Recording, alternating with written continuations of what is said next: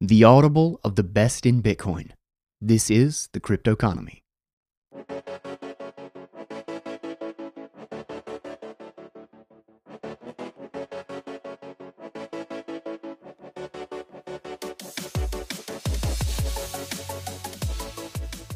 All right, today we are covering the last that we have yet to cover in the Unchained Capital Gradually Then Suddenly series by Parker Lewis.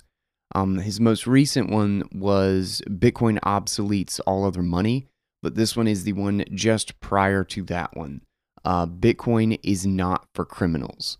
And we are going to jump right into it. So again, this is on Unchained Capital, written by Parker Lewis, titled, Bitcoin is Not for Criminals.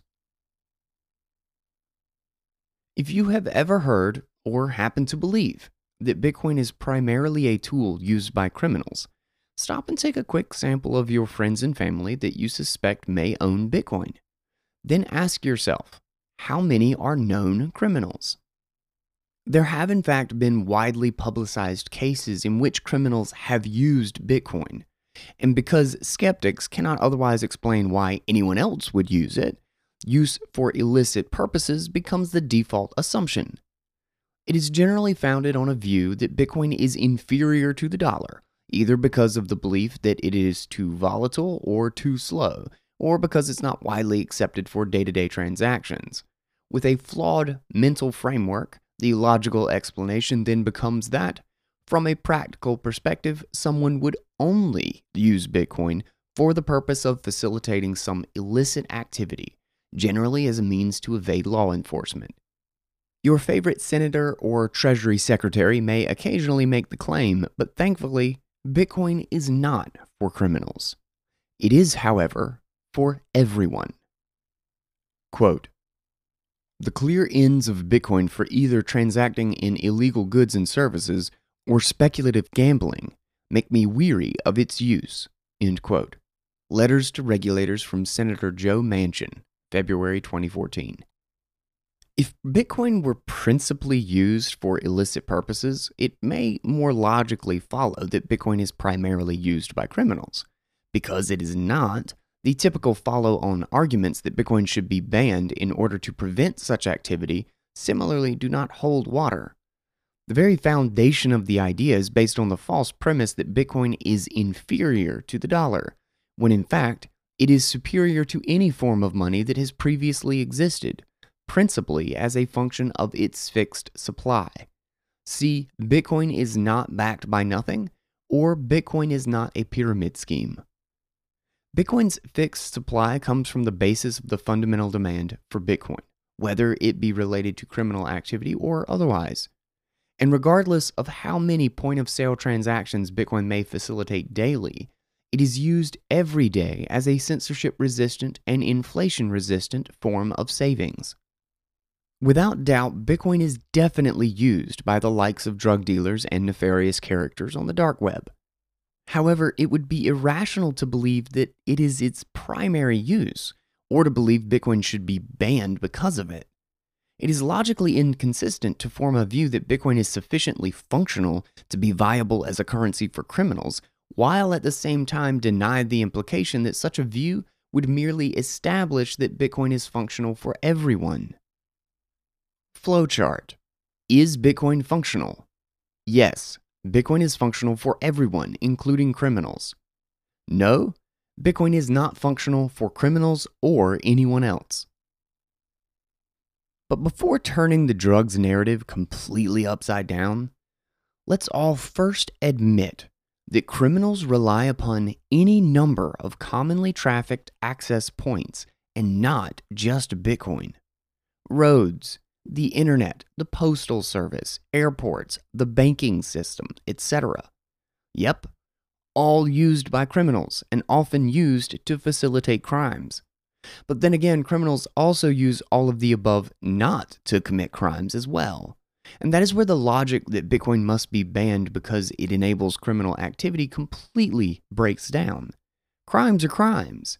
There is nothing inherent about the tools used to facilitate crimes that makes them criminal in themselves. Using the mail to send a letter to mom is not a crime, But using the mail to send drugs is mail fraud.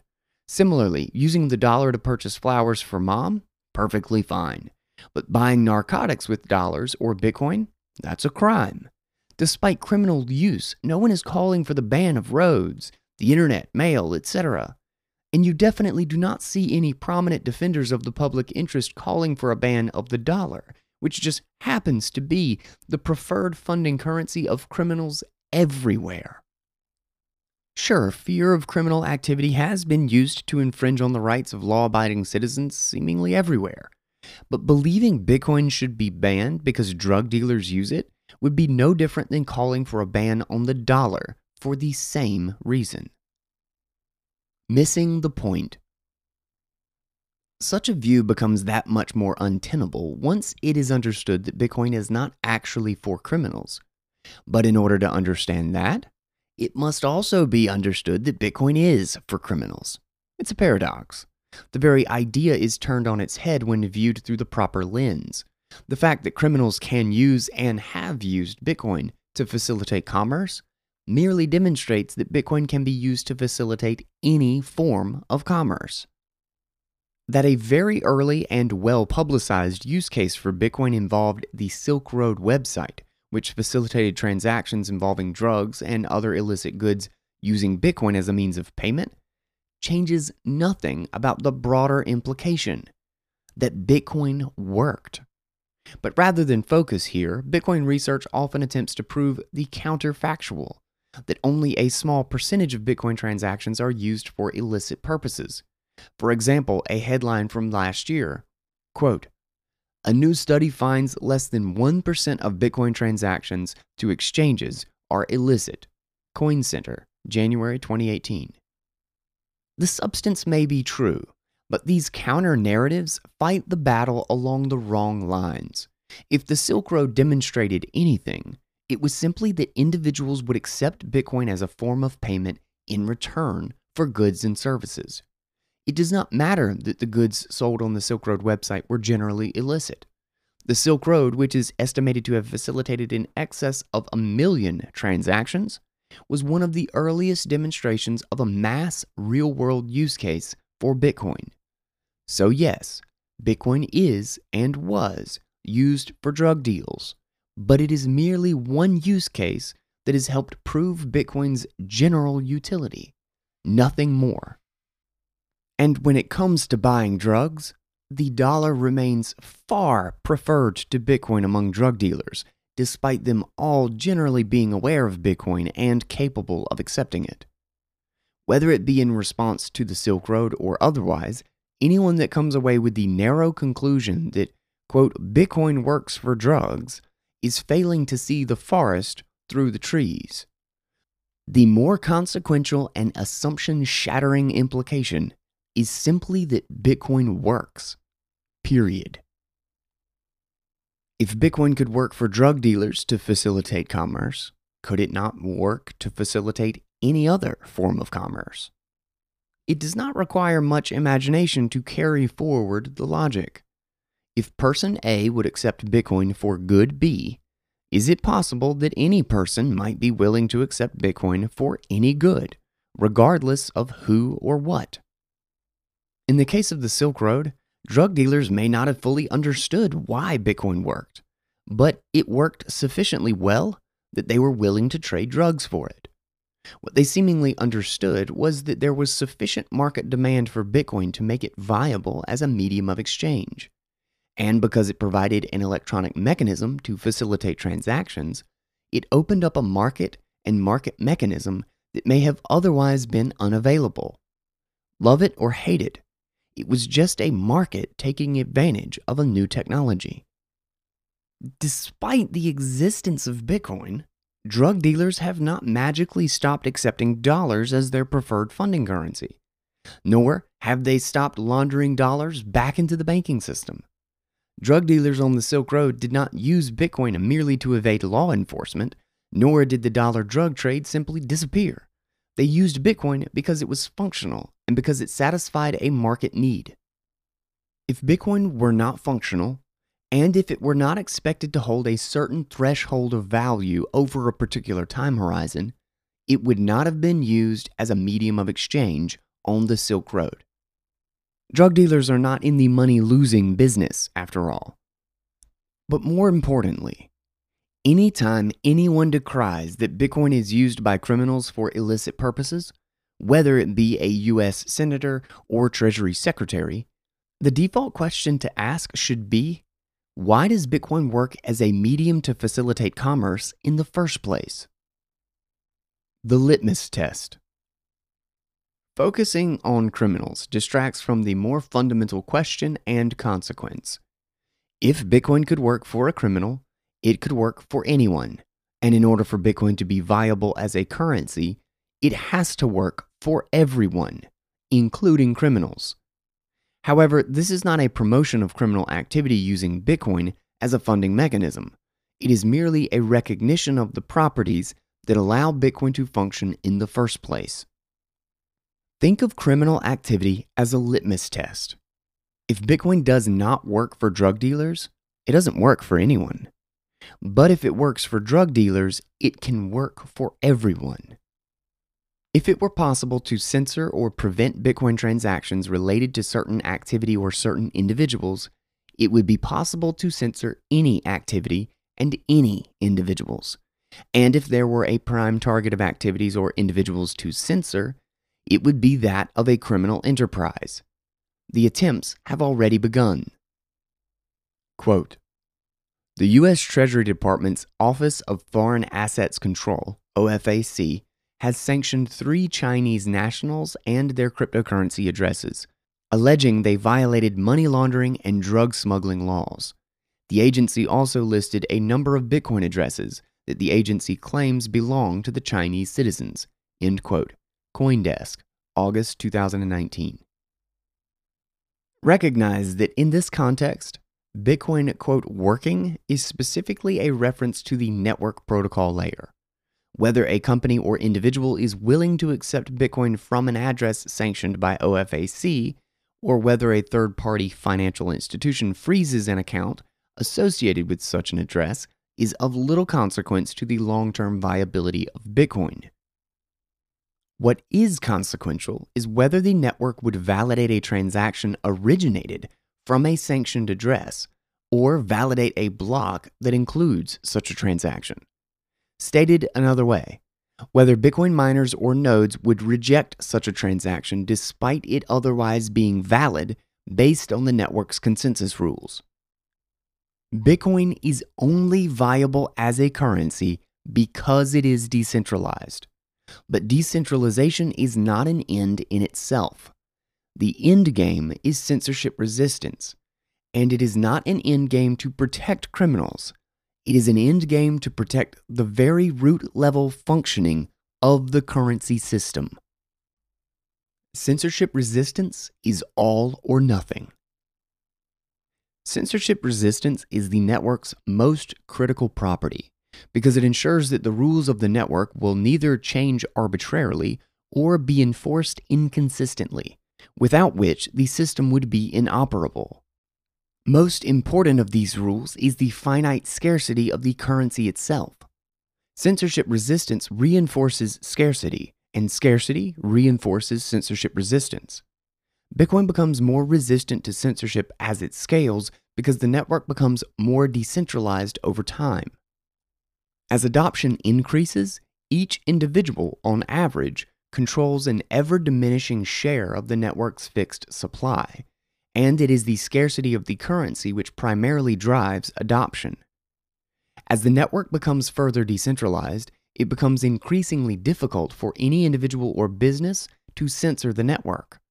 However, at any point in time, whether Bitcoin is sufficiently censorship resistant is ultimately unknown and practically unknowable. Instead, censorship resistance can only be measured through the test of time and through each failed attempt to censor the network. From a practical perspective, the risk of censorship principally comes in 2 forms: forcing changes to the network's consensus rules, or invalidating or preventing otherwise valid transactions. By design, anyone can access the Bitcoin network on a permissionless basis by running a Bitcoin full node. Each node can broadcast transactions to the rest of the network, and every node validates a full history of the blockchain with each passing block based on a common set of rules. Through this operation, nodes distributed throughout the world are able to come to a common consensus regarding the valid state of Bitcoin ownership across the network on a decentralized basis and without anyone trusting any other participant. The consensus rules of Bitcoin are the common language that coordinate all peers within the network, but no single party dictates the rules. Everyone opts in voluntarily. If it were possible for any single party or central authority to force a change onto the network or to influence activity within the network in such a way that would invalidate an otherwise valid transaction, it would demonstrate that the network was not sufficiently decentralized to prevent censorship. But what about the criminals, and what does this have to do with that? If it were possible to censor criminal-related activity within the network, either by inhibiting access to the network or by preventing otherwise valid transactions from being confirmed, it would demonstrate that the network is not sufficiently decentralized to ensure censorship resistance. The Bitcoin network has no understanding of criminality or who defines it. It is amoral and apolitical. All Bitcoin understands when validating transactions is its consensus rules. It is a closed-loop system. A Bitcoin transaction is valid if it is consistent with the network's consensus rules. If it were not, all bets would be off.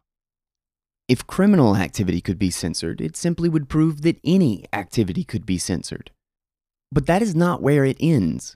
If any activity within the network could be censored, the network as a whole would be censorable.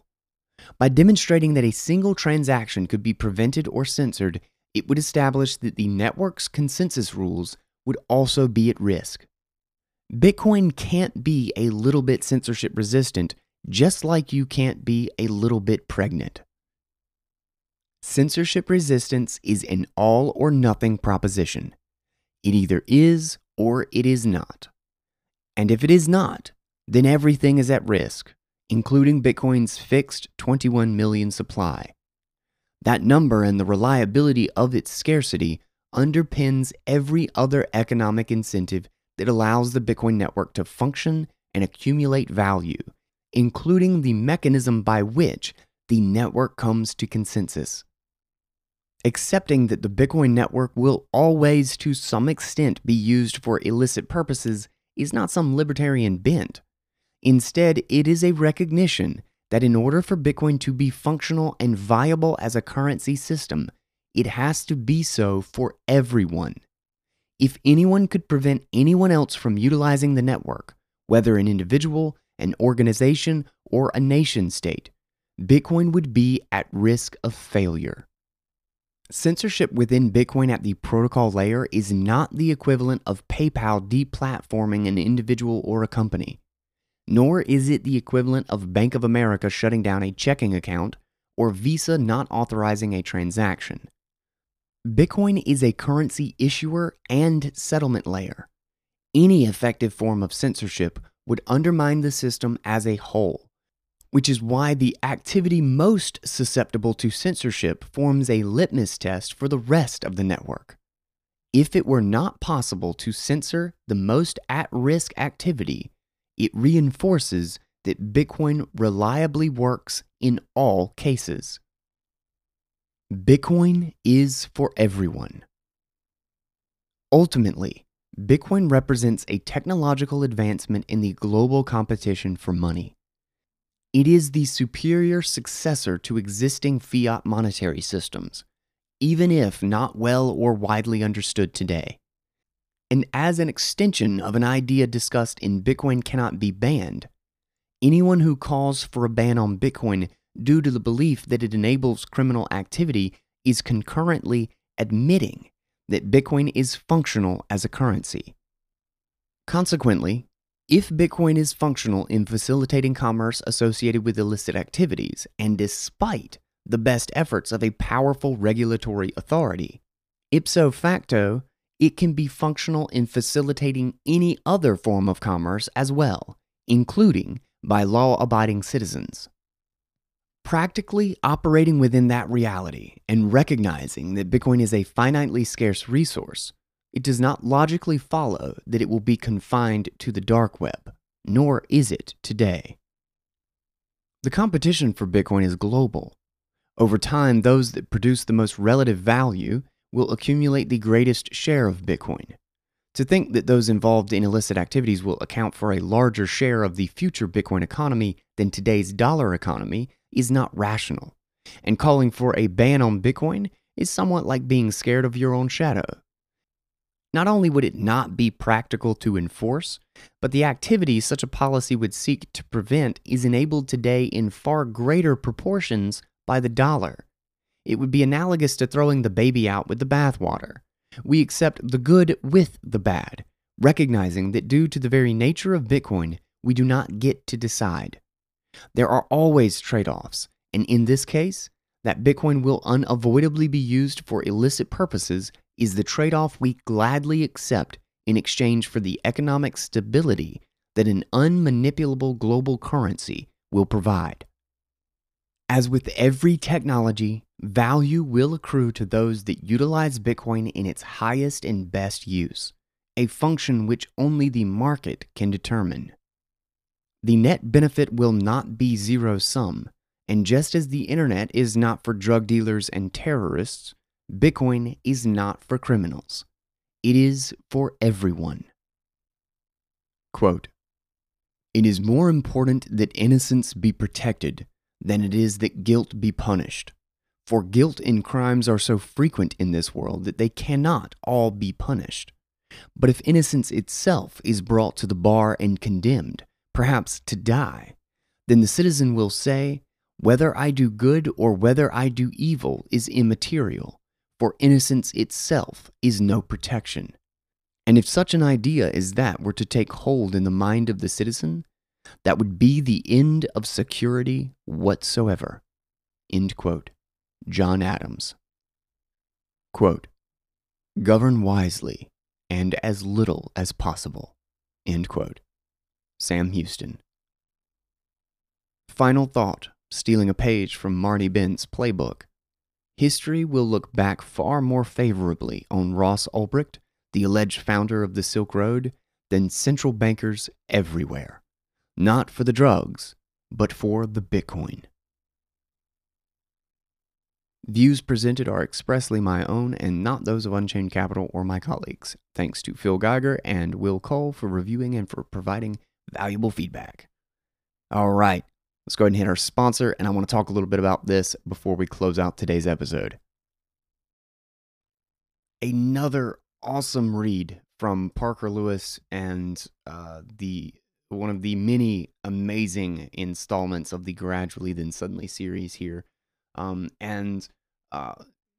of these pieces getting into this series, I kind of felt were going to be redundant, or I was unsure of exactly the argument that Parker was going to take, and he always kind of surprises me with some of the points that he makes that I find are incredibly potent. And the one that really just stands out in this one is that this is a decentralized system. The fact that it works aside from any single party's concern and that the consensus rules are what make it sustainable is the only reason we know it functions. It is absolutely inherent to whether or not this thing could ever be a currency or a money. Inherent to the very nature that it is accessible by anyone, that it is trustless, that it actually has rules. Again, it's a digital, something I've stressed over and over and over again. I try to get through people's heads. This is a digital system. It is digital. Like when I have the whole client on my computer, I am running the entirety of the Bitcoin system. I'm not running the Bitcoin network. I am one node in the network. But the entire system of validation, consensus, and everything is on my computer. And I can edit any of it. All of it is arbitrary, aside from the fact that we have to reach consensus, that there is a global language of consensus rules that establishes whether or not I'm talking with everyone else. It is truly, as a technology, it is a form of codification of cooperation. How do you ensure, beyond any doubt, the fact that two people have cooperated? How do you create a game where the rules can't be manipulated, where there is no ambiguity whatsoever in what the parties are allowed or not allowed to do? It takes an incredibly abstract and difficult thing and codifies it. It quantifies it. And that is an unbelievably powerful technology. That is what makes Bitcoin so radical. On the surface, it just looks like anything. It's just internet points, right? It just looks like any other app that's maybe a little bit slower, a little bit more confusing. But underneath, it could not be a more radical departure from what we currently have. But I just loved the focus on the underlying principle, and Parker has been incredibly well. Unchained Capital in general, actually, that blog, everything written up there has been incredibly good at getting to the heart of the principles, and framing the argument. The framing of the argument is so critical. One of the points that he actually brings up that I love is the quote: a new study finds that less than 1% of the Bitcoin transactions to exchanges are illicit, which is a Coin Center report and like article and stuff that they released. And Parker says, quote, "The substance may be true, but these counter narratives fight the battle along the wrong lines. If the Silk Road demonstrated anything, it was simply that individuals would accept Bitcoin as a form of payment in return for goods and services." End quote. And I think framing the argument is so critical, is to not let them position the argument. Like the whole study finds less than 1% are illicit, is to accept their premise and then to argue on their grounds. You're going to their whole mental framing and adopting their reality as the important one to be in consideration of, rather than standing firm on what your mental framing is that who gives a shit? like this is inherent to why we know Bitcoin works. This is important about whether or not it can withstand the litmus test of actually being decentralized. Does it actually solve the problem of trust? And then it takes the argument where it's supposed to be.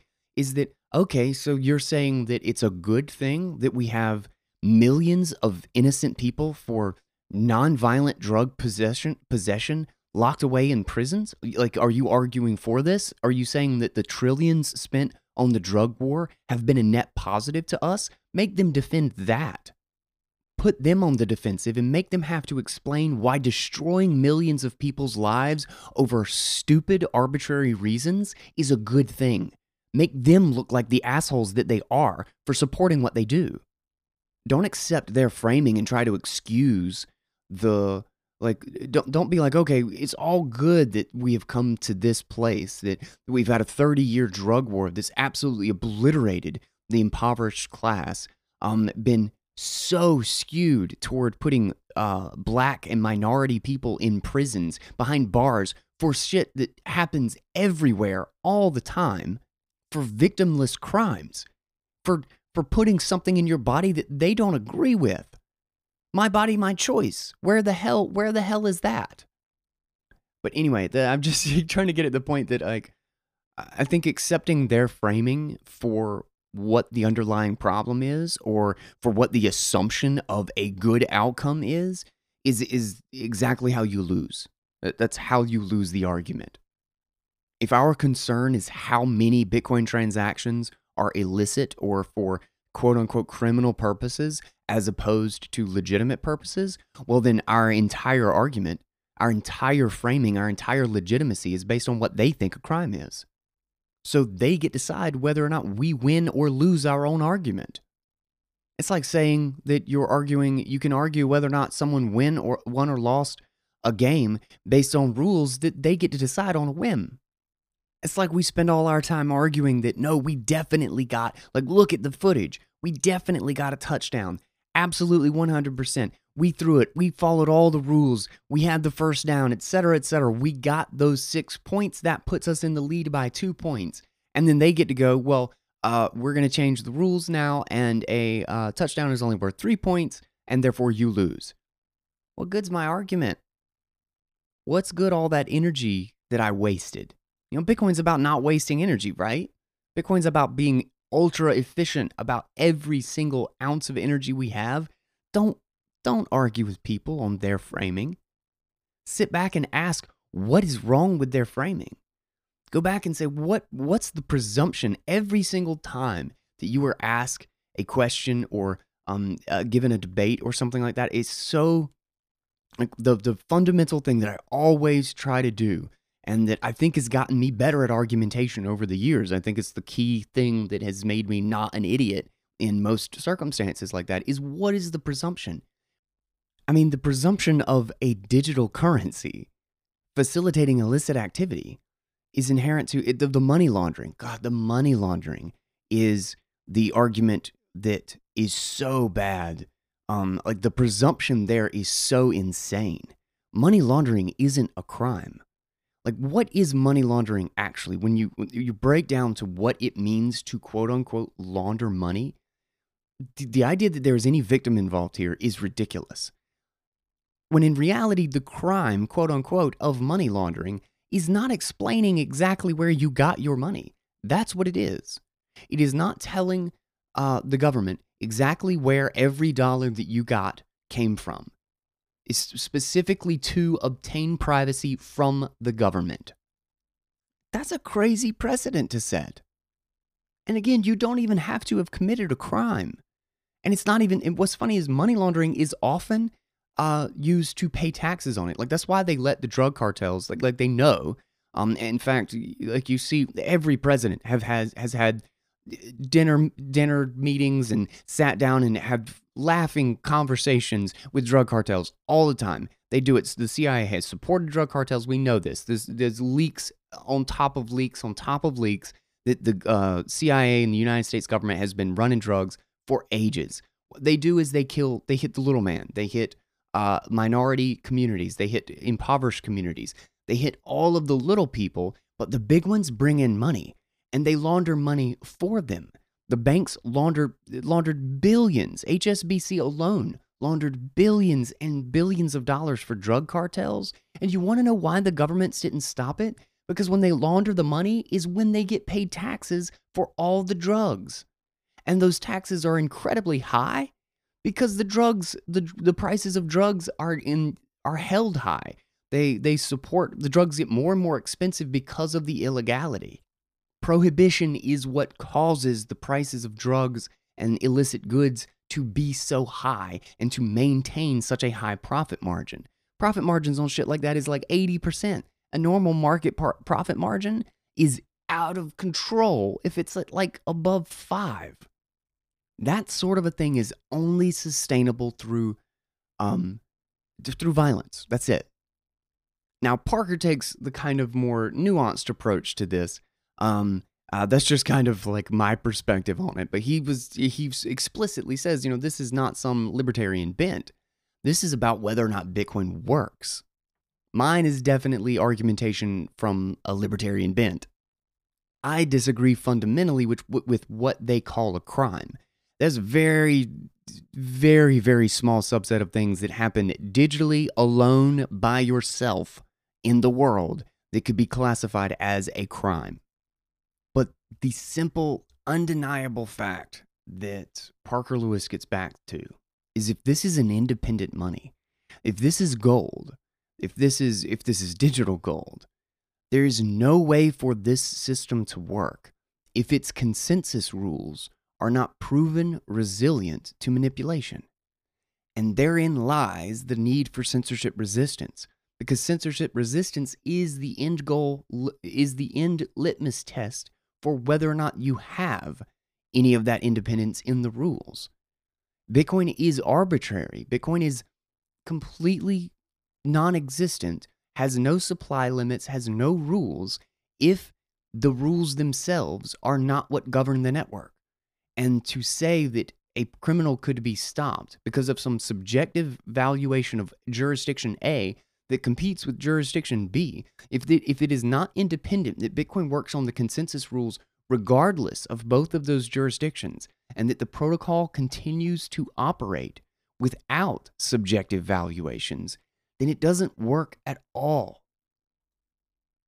If it's dependent upon someone else's, some single party's, or even multiple parties' subjective desires as to what is good or bad instead of its consensus rules, then it's nothing new.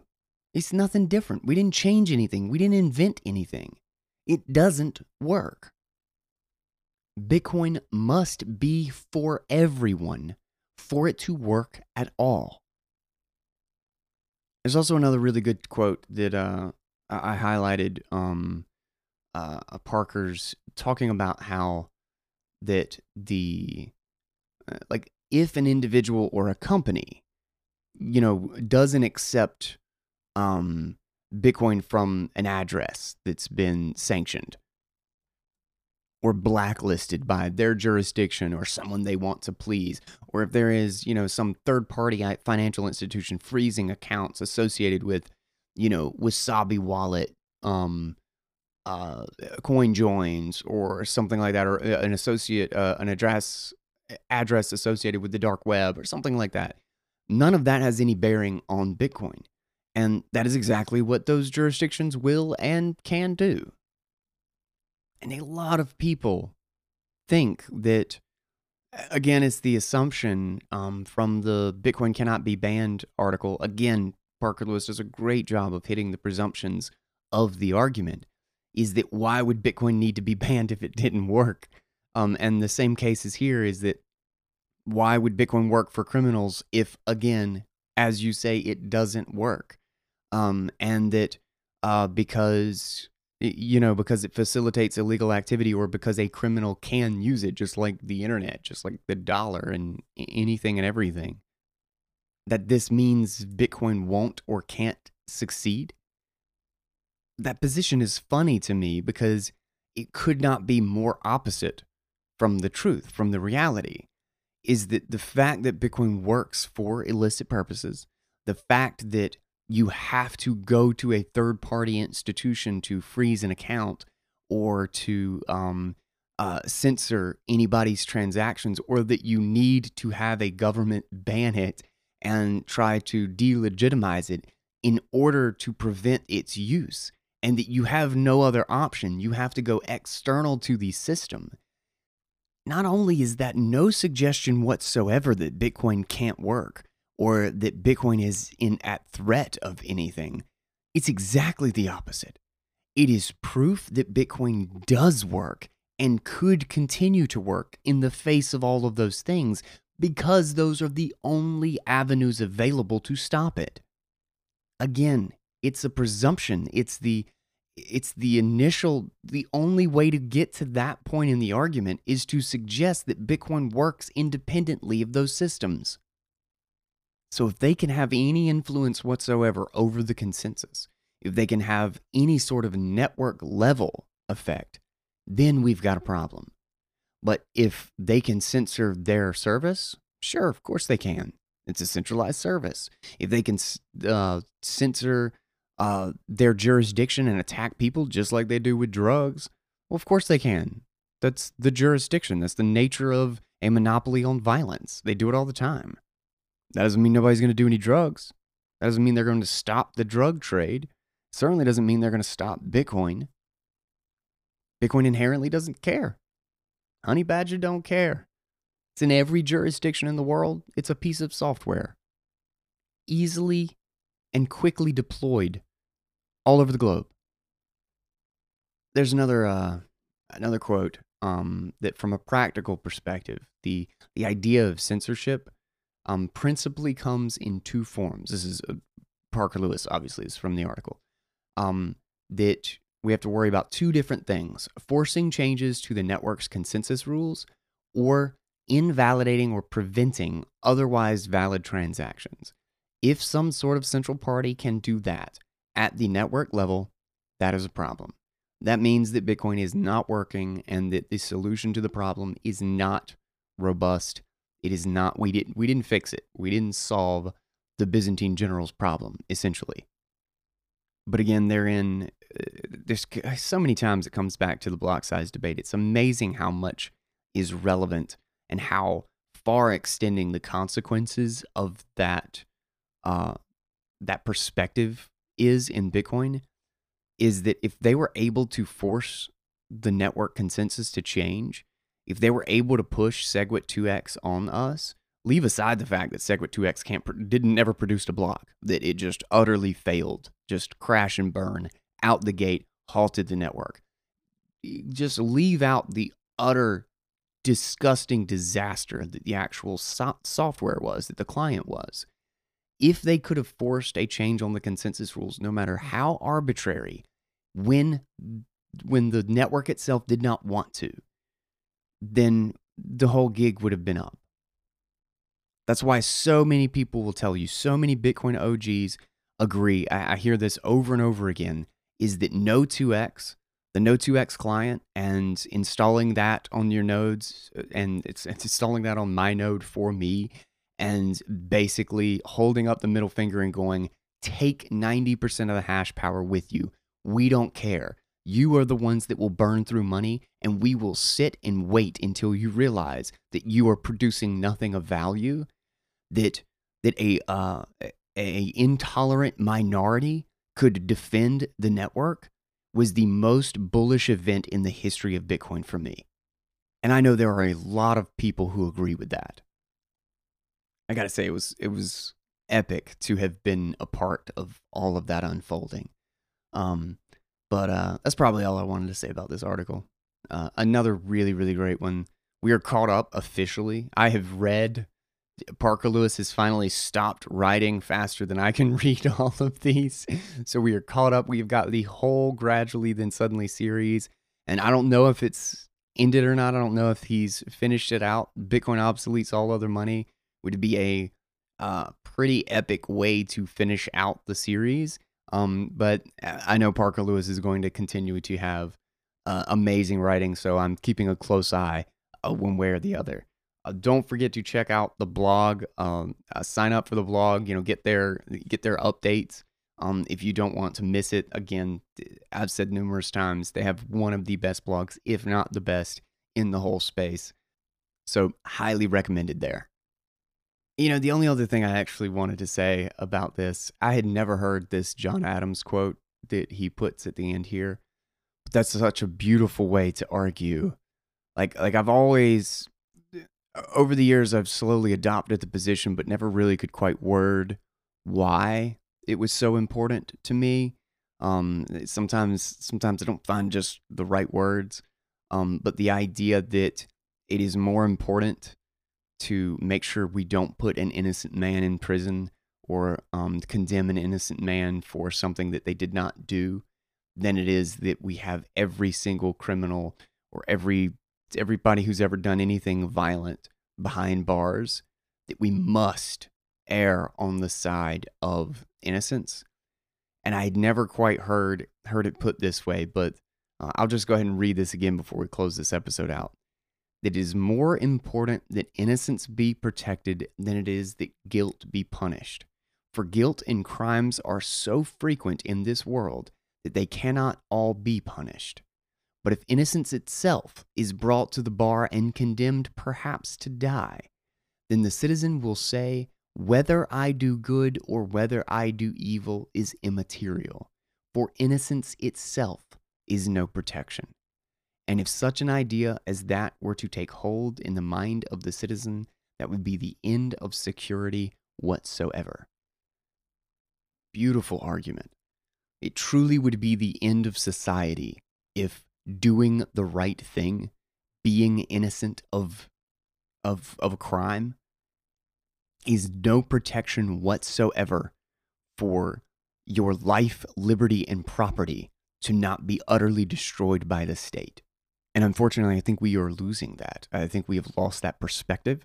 and we fundamentally do not understand. And that is a lot why a lot of people are so unbelievably resentful of our political institutions and are in fact losing the framing of it doesn't matter.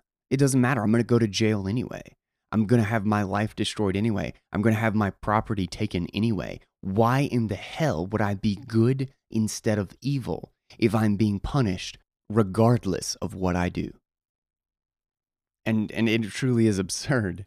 I never heard it quite framed that way, but it's so silly to think that we could punish everybody who commits a crime.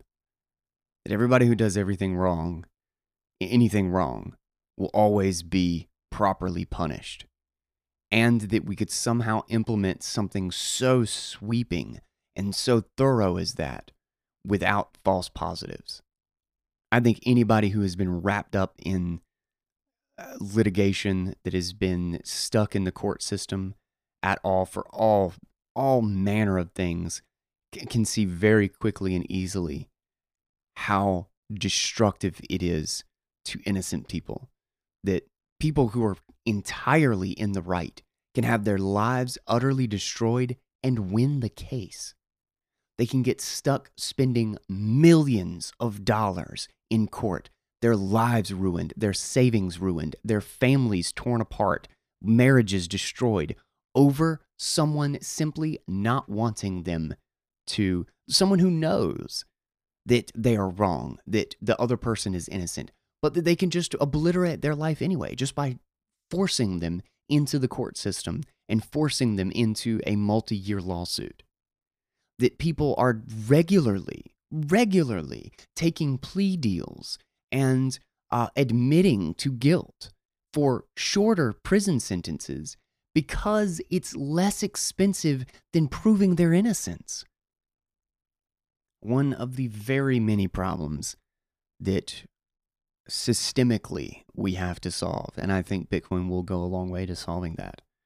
I mean, it's about this the nature of this show, but I think so many of these problems are systemic, that we plant a poisoned seed and expect a beautiful flourishing tree, and when the tree is poisoned, we think, oh well, let's paint the leaves solid green, even though they've got all these nasty spots on them.